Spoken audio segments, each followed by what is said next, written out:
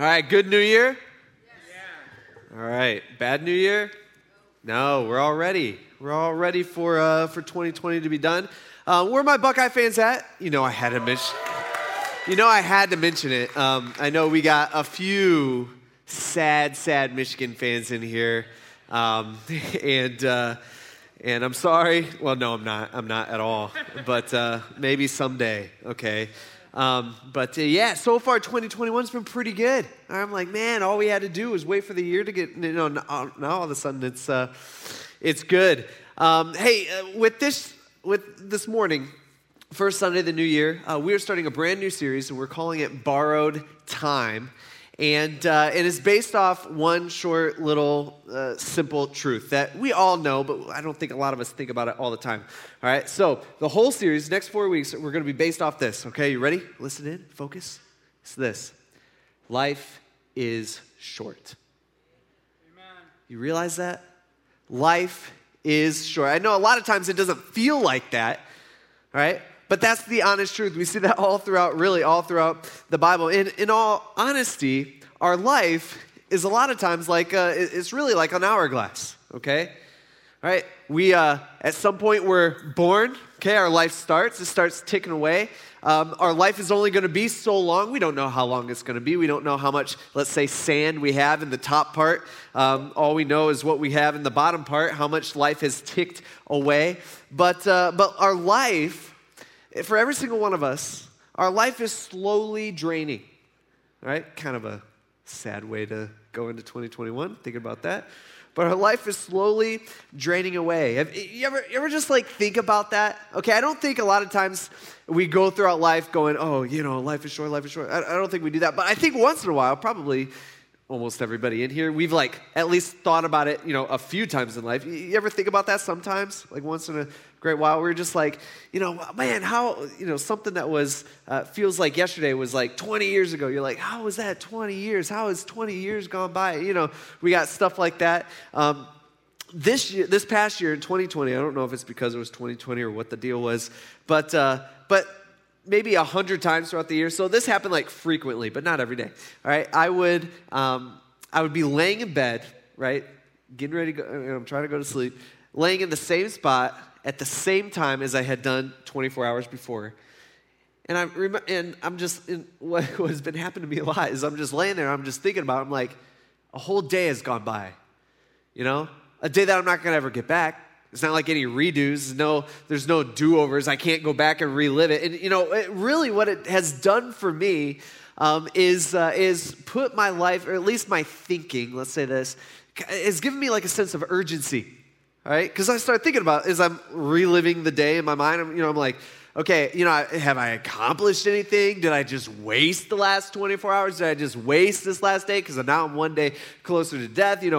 It just gets you kind of thinking on the right track of, what's my purpose or what's my goal? What am I supposed to be doing? And did I accomplish any of those things? And really, that's what I want this series to do for every single one of us as we walk outside these doors for the next 4 weeks, is I want us to have that sense of urgency, all right, in our life. See, as Christians, we're called to feel that way. We're called to feel a sense of urgency, knowing that we're here one day and we don't know how long we're going to be here, and the next day we're gone. And knowing that and having that urgency in our life, or at least understanding that urgency, it really brings us to a question. The question that, the simple question or the simple truth is just, how does that change our life? What's that do for us? Right? How does that change our understanding of life? How does that change our thinking within life? How does that change what we do? Right? Because it should change those things. And in order to answer these questions, what we're going to do for the next few weeks, and I'm super pumped about it because, again, it's kind of weird. I've been thinking about this a lot lately or within the last year or so. And what we're going to be doing for the next few weeks, we're going to be looking in the book of 2 Timothy. Okay, it's one of my favorite books in the New Testament. It's actually technically not even a book. It's a letter. And it's written by a guy named Paul. Okay, a lot of us, we've heard of the, Apostle Paul. It's written by a guy named Paul to a guy named, guess what? Timothy, yeah. Right? And this letter, super unique. Okay, it's maybe one of the most unique, it's by far the most unique letter that Paul writes in the New Testament. And it's because it's super personal, meaning we get to see a side of Paul that we haven't seen before. Right? Paul, when he's writing this letter, he's got a lot of stuff going on in his life. When he sat down one day to pen this thing out. The year was 66 AD. Paul is writing this letter. We know from a Roman prison. A lot of times we think of a prison as, he's behind bars. He's got his bed. He's got, his little lamp. He's writing his thing. That's not how it was at all. A Roman prison, we know from history, these were just basically pits in the ground, okay? So there's like a pit or a cave type thing. They had bars over it. It's cold. It was wet. It was not a place where you want to spend any time. And Paul is chained, literally. He's in chains. And so as he's writing this, he's got a lot going on. His situation has changed from bad and has gotten worse. And he's been arrested again. And by the way, he was arrested not because he committed some major crime or anything like that. He was arrested because literally he wouldn't shut up about this Jesus guy. All right, the government, ticked him off. So he was arrested. We know that Paul, he's already gone through a preliminary hearing, and it doesn't sound like that hearing went very well. And it's clear as you read throughout this letter that when Paul's writing this, it happens to be his last letter that he writes. When Paul's writing this, he's pretty sure he's not going to survive this. Okay, like he knows. Right? He's already made peace with it. He knows he's not going to survive. He's expecting to be executed by the Roman government soon. And even worse than that, it's many people that he was traveling with and working with and spending time with had just completely abandoned him. And for Paul and everybody else's minds, and I'm sure Paul struggled with this and wrestled with this, just everything seems to be going wrong. Right? I'm sure Paul's going, I don't understand, God. Like, you want me to tell others about what, you want me to spread the word and tell others about what Jesus has done, and you have me stuck in prison. Like, why are you allowing this to happen? Or why did they abandon me? And why are my friends stabbing me in the back and all this kind of stuff? And so Paul, that's the context of Paul as he sits down 2,000 years ago to write this last letter to a young guy named Timothy. Timothy was a guy who Paul had poured into. He had been pouring into Timothy for years. He'd been training him and coaching him and really investing in him. And so now as Paul sits on death row, he says his last words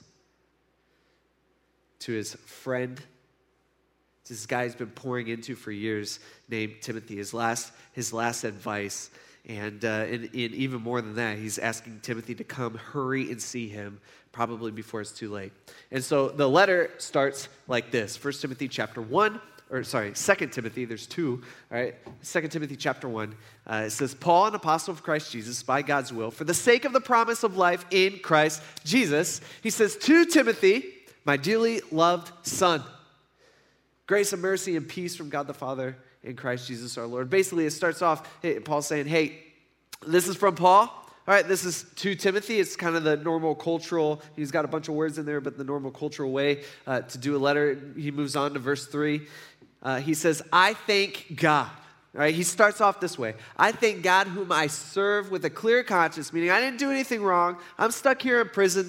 I haven't done anything wrong in God's eyes. I've done exactly what God, basically has wanted me to do. And so he says, I serve him with a clear conscience as my ancestors did. And when I constantly remember you in my prayers night and day. So here's Paul. He's starting off this letter, okay? This is his last letter. Paul knows it's very, very, very, very, very likely that Timothy is not going to be able to make it to travel there because traveling took a long time before he would be executed. And we never know throughout history whether that happened or not, or whether he was able to get there and see Paul one last time. And so Paul knows as he's writing this down one day, he's like, hey, this is like my last shot. Right? This is my last letter. This is my last shot that I'm going to be able to pour into Timothy, that I get to invest in Timothy. And so there's a few things that I want him to know. And the way he begins his letters, he's saying, I just want you to know, Timothy, okay? This is from Paul. This is to you, Timothy. And he says, I want you to know, I thank God for you.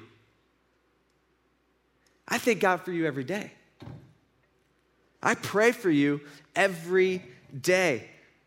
Right? I care about you. I thank God for you. I pray for you every day. And then in the next verse, he goes on to say, hey, he brings up a memory. He's like, hey, Timothy, remember the last time we saw each other? All right, we were saying goodbye. We didn't know if we were going to see each other again. We were super sad. Actually, Timothy, you were tearing up a little bit. He's like, remember that? Right? He's bringing up this memory.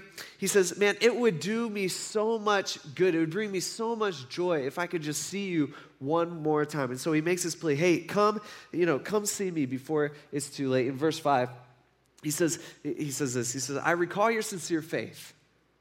That, by the way, Timothy, first it lived in your grandmother, Lois, and in your mother, Eunice, and now I am so convinced that it is in you. He's saying, hey, Timothy, I know your faith's real. Like I don't doubt. You ever run into people, maybe you got people in your life where they call themselves Christians, but you're like, I'm not so sure about that. We run into people like that. You're like, I don't know if a Christian would do that, Like, that's not good. Or anything like that. We have people like that in our life. Paul's saying, hey, you're not one of those people. I don't doubt you. I am so convinced of your faith. And then what Paul does is he actually traces kind of his lineage or like the roots of Timothy's faith. He's like, because remember, all right, it started in your grandmother and your mom. It started with in your grandma and your mom, and then you became a Christian. They became Christians first, and then you became a Christian. They handed their lives over to Jesus first, and then eventually you handed your lives over to Jesus. And these two ladies, like once they became a Christian, we can deduce this just from this verse. Well, what they start doing,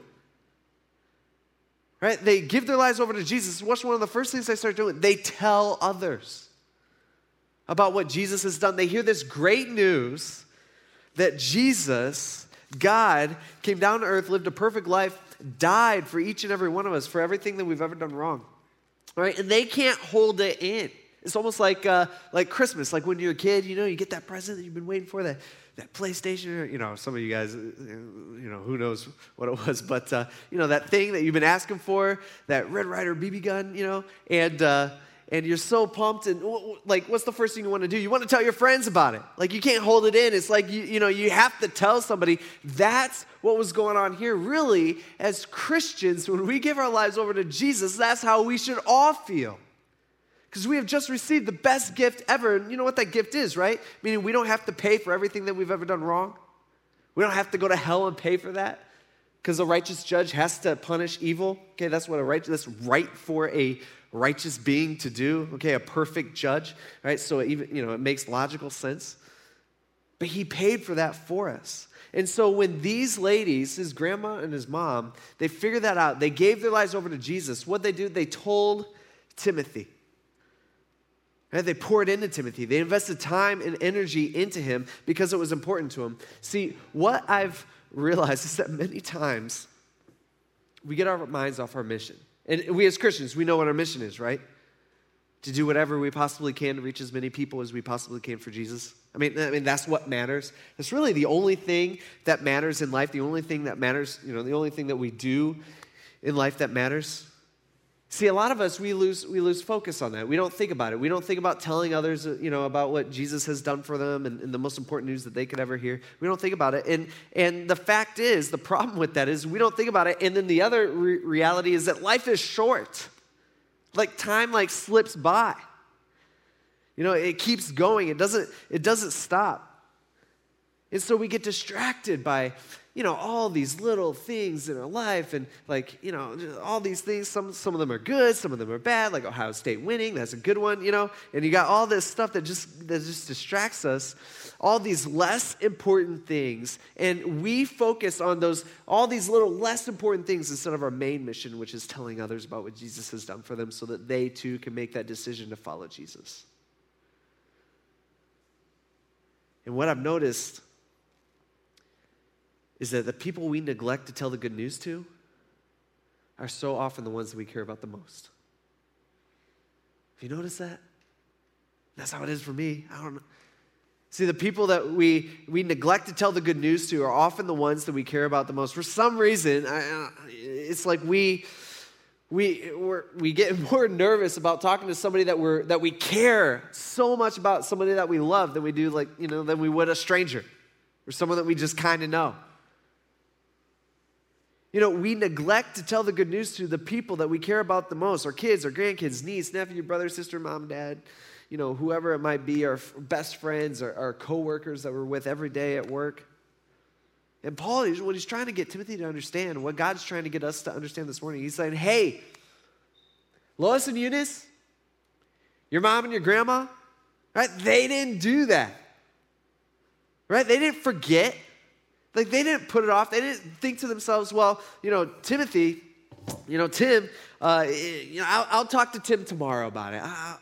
I'm not ready. I don't feel ready yet today, or I just don't feel like I have enough Bible knowledge to explain it. I don't think I can explain it that well to him. And so, whenever I gain more knowledge, or I figure it out, or figure out a good way to explain, how to about what Jesus has done, then I'll talk to him. Or what? Maybe when I'm older. Okay, when I'm older, that's when I'll be a lot better, and that's when I'll be able to talk to Tim. Or maybe when Tim's older. When Tim's older, then I'll be able to explain that better. Or hey, I don't want to push Tim away. I don't want to be like one of those religious nuts that comes in and is just like, is always constantly pushing him to make this decision on Jesus. They're always talking about Jesus. Or what if Tim asks me a question and I don't have an answer to it? I don't know. What do I do then? It's just going to make me look bad, and it's going to make God look bad. And, I won't be able to answer them. And Paul's like, they didn't do that.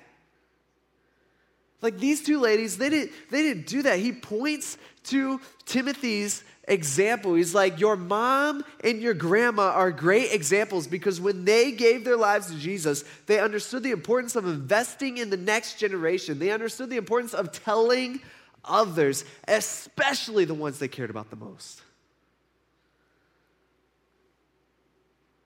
He's trying to get Timothy to see that. He's trying to get Timothy to see the importance. He's like, look at your mom and your grandma. The only reason why you're here, the only reason why you have that faith is because they told you. So they told you the good news so that you can make that decision for yourself. In the next verse, in verse 6, he says, therefore, because of what they've done, because of that faith that I am so sure is in you, he says, I want to remind you to rekindle the gift of God that is in you through the laying on of my hands. So when he's talking about the laying on of his hands, he's talking about a time, really a memory that Timothy would have been like, oh yeah, I remember that. And it's not like some mystical, magical thing happened where Paul was like, bam, you're saved. Paul can't do that. He's not God. That's not what was going on. It's where Paul and Timothy, there's a moment where Paul kind of formally recognized that Timothy was saying, yeah, I'm a Christian now, this is who I am, and I want to reach others, basically. And so Paul probably put his hand on his shoulder, on his head, or something like that, and prayed for him, okay?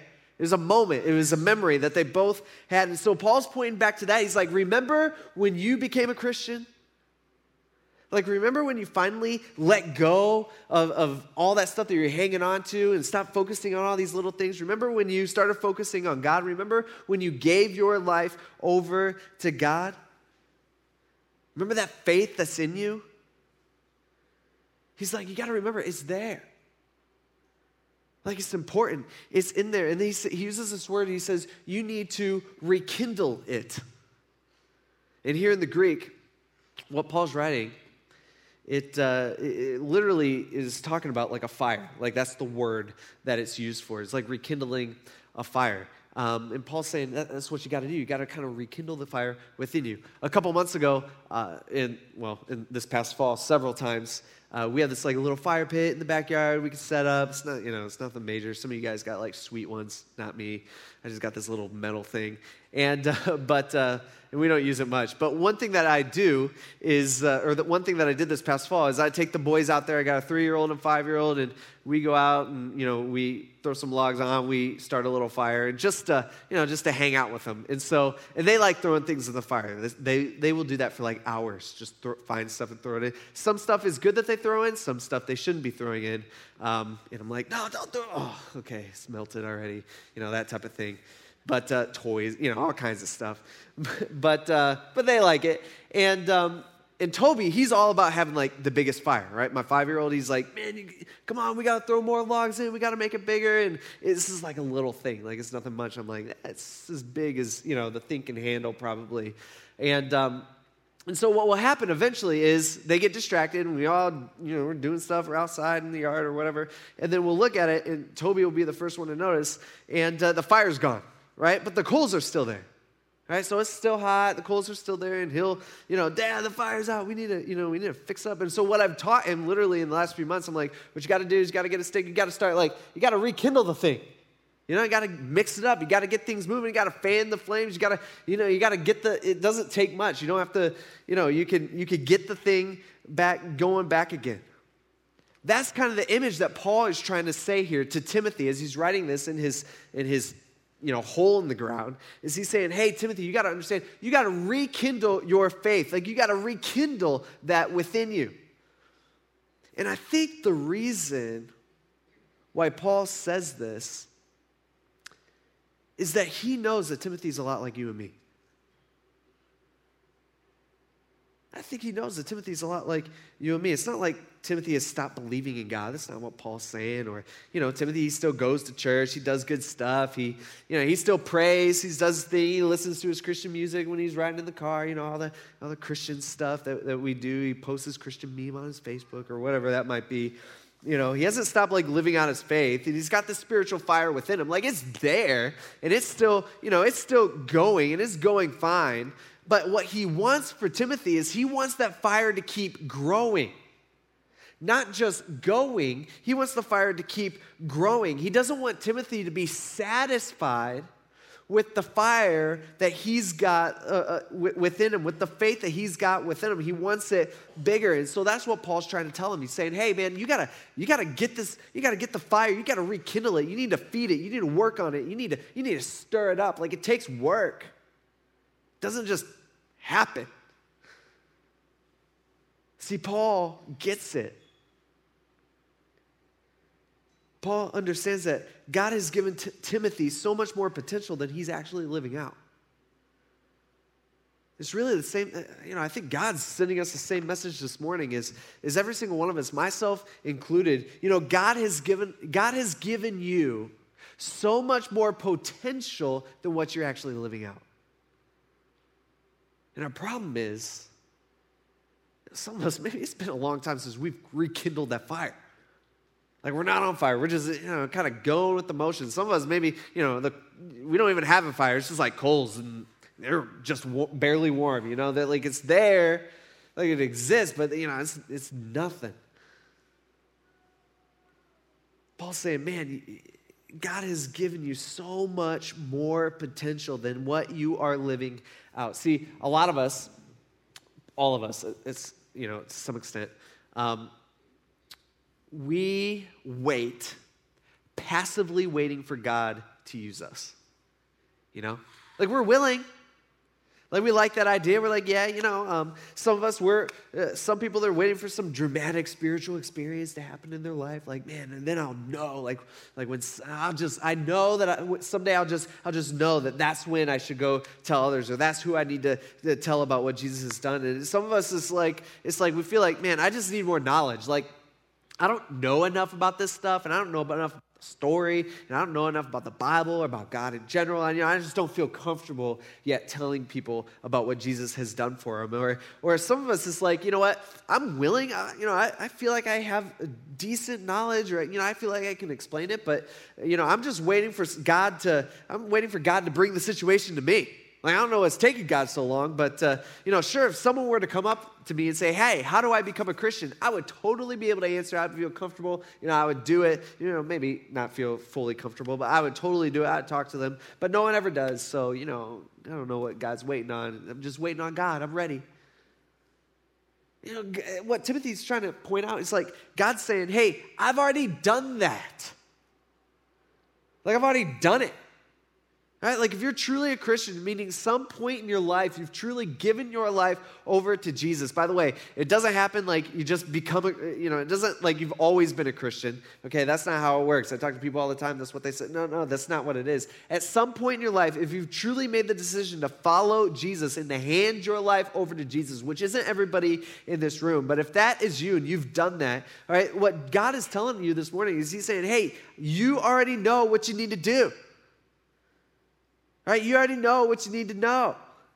You already have that knowledge. It's already on the inside. You already have what it takes to fulfill your purpose or to fulfill your mission. And what God's telling us is we got to use it. Like we have a mission, right? Do whatever we got to do to reach as many people as we can for Jesus. He's saying you already got what it takes to do it, to accomplish that. The next verse. He says, for God has not, all right, one of the most famous verses in the Bible. Some people, a lot of you guys probably have this memorized. People, maybe you got this tattooed on your back or something sweet, I don't know. But it says, for God has not given us a spirit of fear. He's saying, Timothy, God hasn't given you a spirit of fear, but one of power and love and sound judgment. See, he's like, we already know what we're supposed to do, which is reach as many people as we possibly can. And if we think about it, like if we just take a step back for a second and just think about it. Think about what we do every day, like where you go to work, what you do when you wake up in the morning, what kind of your weekly routine is. The honest fact is that every single one of us, we are presented with situation after situation after situation, right? Work, school, going to the store, gas station, something as simple as that. Whoever we come in vicinity of, we're always around people. Where God has given us a situation to do what we're called to do, which is to reach people, or to tell others about what Jesus has done, and we don't act. Like we don't, most of us, all of us at points throughout our life, most of the time, we don't do it. And I think a lot of that is because of this thing called fear, which Paul mentions here. I mean, we've all been there, where we feel, if we're a Christian and we feel that tug on our heart where it's like, man, yeah, I should talk to that person, or they're really going through stuff. I should pour into that person a little bit, or I should at least figure out where they're at with God. Like that should matter to me. You ever feel that and you kind of have that hesitation? Anybody out there? We're like, but it's awkward, I don't know, I don't want to, just be weird or, anything like that. You just kind of feel that fear within you. All right, let me just say one thing. That ain't from God. That's not from God. That feeling or that fear, that is not from God. That's from the enemy. And that's what Satan does, right? I mean, he uses fear. He uses our own fear to get us to stop us in our tracks from doing what God has called us to do. Because the reality is God has given us a job to do, and he's given us a spirit, not of fear, not of like, oh man, what will this person think of me? I don't know, which by the way is so selfish because it's all about us, and it's not about them where they're going to spend eternity, whether that's heaven or hell. If you just think about that for a second. But God has given us a job to do, and instead of a spirit of fear, he's given us a spirit of power, love, and sound judgment. Like that's within us. And Satan, he convinces us to stay quiet using fear. He's like, that shouldn't happen. Sometimes it's not even fear. Sometimes we're just so unfocused and we're so out of habit that we just don't think about it. Right? This is for a lot of time. We're all stuck in this boat too, including myself. Just a couple weeks ago, I was at Walmart getting my car, getting something worked on in my car. And you know how that is? You're like aimlessly walking around Walmart for like an hour and a half with nothing to do. I went through every aisle, okay, just to do it, all right? And so I'm there, and I ran into a girl who I was friends with in middle school, okay? Haven't seen this girl for like 20 years almost. Yikes. Life is short, okay? It's kind of freaking me out. 20 years almost. And so we were friends back then, and she said hi. We started talking, and we were talking about all kinds of stuff. Like, we're talking about me living in Green Springs. We're talking about her apartment. We're talking about Fremont. We're talking about that's where we graduated from. We talked about my kids. We talked about doorknobs. We went through like all the subjects, that you have with people, and we're talking, and the conversation ends, like, well, it was good seeing you. Have a Merry Christmas. Oh, yeah, you have a Merry Christmas too. Okay, see ya. Good, and that, and we walk away. Well, as I'm walking away, this was just a couple weeks ago, right before Christmas. As I'm walking away, man, God just like pounded me. It was like, okay. And I started thinking to myself, I'm like, here I am, a pastor, all right? And this was on a Monday. So I'm like, literally yesterday, I was just telling our family, our church here, that I was just explaining how important it was that we invite people to church. right? Like if we're too much of a wimp and too much of a wuss to talk to people about, about what Jesus has done for them, share the gospel with them, if we're too scared to do that, we should at least invite them to church. It's so easy. And here I am the next day talking with this girl. I guess she's not a girl anymore. She's a woman, okay? With this woman. That's weird. And who I was friends with in middle school, who's my age. And we have a good conversation, and I just forget. I just didn't think about it.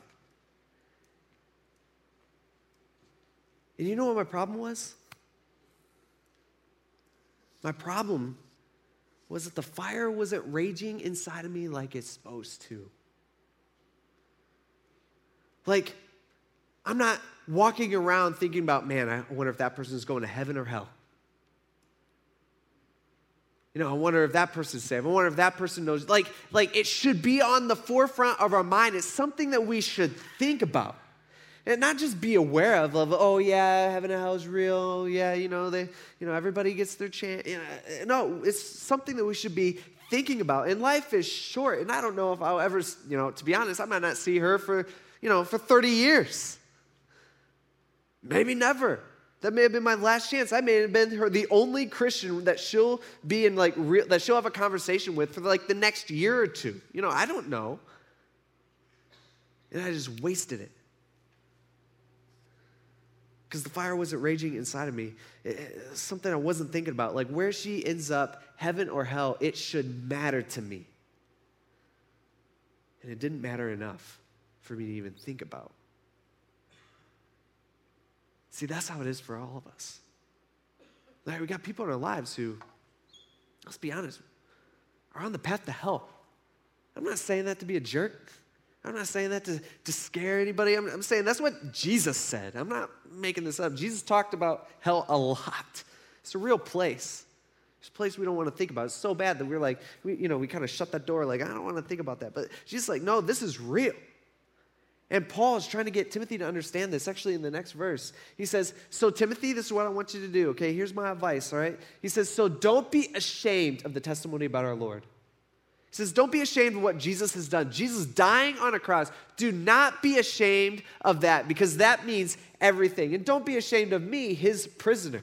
Right? Instead, sharing the suffering of the gospel, relying in the power of God. By the way, everything about this book, everything that Paul is trying to get Timothy to understand, it all revolves around this word, the gospel. You know what that means? Okay, we got people who are new Christians in here, and that's a super churchy word. The gospel, it literally only means good news. All right, that's what the word was used for. Hey, that's good news. All right, I'm going to pizza for lunch. That's good news, right? But this, 2,000 years ago, this became even more important, or this word kind of shifted a little bit, where it became the good news. Like when Jesus died on the cross, and they had this, this was great news for all people, which we know about. And so the Christians early on, they're like, I don't know, what do we call this thing? They're super creative. And so they were like, let's just call it the good news, right? That's what it means. And so that's what Paul's pointing back to. He's like, hey, his prisoner, or he says, instead, you need to share in suffering for this good news of what Jesus has done for us, relying on the power of God, which God has already put in us. It's the Spirit that he was talking about the verse before. See, everything revolves around the gospel. It's so hard for us 2,000 years later to really understand how embarrassing the culture thought it was to follow a crucified Savior. See, back then, Jews, they viewed someone who hung on a tree or someone who was crucified as especially cursed by God. Okay, super, super, super bad thing. And then the Romans, they viewed being crucified as that was something reserved for slaves, or like the lowest class in society, for the lowest of low people. Actually, it was illegal for a Roman citizen to be crucified. So that was the lowest class, just a shameful, shameful thing. And then Christians come along, and Jesus dies on the cross, and they're like, hey, that guy who died, that's my God. That's my Savior.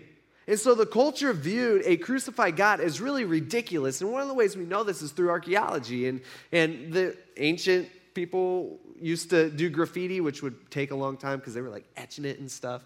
But anyway, we have graffiti of of people making fun of Christians. And this is just one example, all right? And there's a better picture that kind of outlines it a little bit more. It looks like one of my son's drawings. But anyway, this is a guy named Alexamenos right here. And he's worshiping, they drew a picture of Jesus with a donkey head, okay? So they're making fun of Jesus here, and they're making fun of the guy who's worshiping Jesus. And the words here literally say, they say, Alexamenos worships his God. Ha, ha, ha, ha. So funny. In this picture, this guy's, basically whoever did this, they're like, hey, your God is weak. Like, your God is lame. Your God is a loser. Hey, he's crucified. See, Paul's saying this is kind of the situation that was going on in their culture for Timothy and Paul. And Paul's looking at that, and he's like, hey, Timothy, do not be ashamed of that. Of this great, wonderful, perfect news. Instead of finding shame in that, instead of being ashamed of it, we should find joy. Because Jesus died for us. I mean, look at Paul, right? Paul's sitting in prison. He's on death row. He's been forgotten. He's been stabbed in the back by his friends. He's been abandoned by many. I mean, out of all people at that moment in time, like Paul is considered a loser, okay, by the culture around him. And Paul's saying, no, you don't understand. Do not be ashamed. I'm doing this for God, not for myself. Next verse. He says, he, meaning Jesus, has saved us, and he's called us with a holy calling, not according to our works, all right? It seems like this always makes our way into a message. I feel like I talk about this all the time, all right? We don't get saved, we don't become a Christian because we do good stuff, all right? Jesus talked about it a lot. Paul talks about it a lot. It's all over the New Testament. Here it is once again. He's like, we didn't get saved because, according to our works, meaning God didn't look at us and go, oh, man, I'm so impressed with you guys. You guys are so good. I'm going to come down and I'm going to die for you. That's not how it went, okay? He's saying he has saved us and called us with a holy calling, not according to our works, but according to his own purpose and his grace, which was given to us in Christ Jesus before time began. See, I feel like as I look at this and I read this verse, it's like I feel like I can try to explain the words, but I don't feel like I can fully explain the thought here because it's so big. He's saying God has an eternal purpose. He's got an eternal plan, and those people that he called Christians, or those people that are truly Christians, all right, which is probably most of us in here, he's saying, guess what? You're part of that plan. Right? This plan and this grace has been given to you, not just like, when you were born or whatever. No, this was given to you before time began. Like before the world even existed, here's God saying, hey, I'm going to show you grace, and I'm going to show you grace, and you, and you, and you, and you. And he's saying, I'm going to use you, and you, and you, and I want you, and I want you, and I want you. And Paul is trying to desperately he wants Timothy to understand this. And again, this is Paul's last words. And we see this really throughout his whole letter. This whole letter, we see Paul doing exactly what he had done for years, which is pouring into Timothy. Paul didn't just go to Timothy and say, hey, this is what Jesus has done for you. And Timothy's like, oh, great. Okay, I think I'll become a Christian. He prays a prayer, gives his life over to Jesus. And then Paul's like, okay, you're good. See you later. That's not how it went. He didn't just explain the good news and then was done. He's been pushing him and pushing him to grow in his faith. Pouring into the next generation, pouring into someone that he could, in a sense, pass the baton to. It's the same thing that Timothy's mom had done. It's the same thing that Timothy's grandma had done. And really, the question that I want us to ask ourselves this morning, really quick, is who are you pouring into? Like, who are you as a Christian pouring into? Who are you investing in? How are you training up the next generation? Now, parents, let me just throw out this real quick, all right? Your kids are the most important people that you need to be investing into, okay? And I think naturally it kind of rolls off. We're like, oh, yeah. No, I'm talking spiritually here. Yeah, we all want our kids to be successful in life, and we want them to be hard workers and to get good jobs and stand up for what's right and be respectful to other people, and all that type of stuff. That's not what I'm talking about, although obviously that's part of it, and that's good stuff, right? But we as parents, it's our main job, right? Our main job is to pour into our kids spiritually. Like it should really matter to us, and we should really care. We truly love them. We should really care about where they end up for eternity. Like, that's the most important thing, and it really boggles my mind sometimes how, and I'm not trying to pick on anybody or anything, but we have people in here that are, great members of our church and spiritually mature people, but parents, but they don't bring their kids to church. Man, that's like your most important thing. Well, I don't want to push them away. No, bring them to church. Pour into them. Do something. This isn't some passive thing, all right? It takes action. It's going to take a little work. All right, if they're teenagers, get them here to Fuse on Sunday nights. All right, it's good for them to be here on a whole bunch of different levels. All right, we got same thing. Teenagers, we got a winter weekend coming up. Right? Invest a little bit, not into their sports. We do that a lot. Not into their grades. We do that a lot. Invest a little bit into their spirituality, into their relationship with their God, with their Creator. That's the most important thing that we as parents need to do. And so our question is, is that what we're about? Like, that's our purpose. And I was just on Facebook just the other day, and I hate Facebook, not a fan of Facebook, rarely ever get on. And I was reading something, and somebody had posted something that said, went along the lines of, what's your purpose in life? Like, as if we all have different purposes and stuff like that. And a bunch of people answered kind of the same thing. They said, well, I just want to make the world a better place. And that sounds good and all, surface level. But if you just dig just underneath the surface of that, it's like, who decides what's better? Is it you? Is it me? Is it the next guy? It ends up being the person who says it, and that might be different for somebody else. And, it's just a mess. See, God has a purpose for us that's so much bigger, that has eternal significance. And we're literally, heaven and hell weigh in the balance for individual people in our life for eternity. And it should matter to us where people are going. I remember in high school, this was the summer before my senior year, I read a book my youth pastor gave me to read, and I hate reading. And so I read most of it, probably. But right at the beginning, there was this little poem, and probably a lot of you guys have heard this before, but this really stuck out to me as a high schooler. It went like this. It says, only one life will soon be past. Only what's done for God will last. As a high schooler, I'm not thinking super deep or anything, but that really stuck out to me because I'm like, okay, what am I all about in this life? Like, I'm all about, starting, being a varsity, starting. I'm all about, I'm going to do this for my truck, or I'm going to, I want to get a good job. I want to make some money. I want to get decent grades. I want to get in the school that I want to get into. All this stuff. That was important to me, and I think it's easy for us to look back as like a high schooler, because I think they're all kind of similar, and it's like, they, that's all kind of stupid. None of that really matters that much. But see, here today as adults and grown-ups, like, we do the same thing. All right, it's all about our house, our 401k. Some of us is maybe a little more noble, like, I want to leave a good inheritance to my kids and my children, or I just want a good reputation. I want to be a community leader. And we're doing the same thing, all these little things that we view as our purpose in life. But the honest truth is we only get one pass at life. That's all. So whenever this runs out, just one. And God gave you a purpose.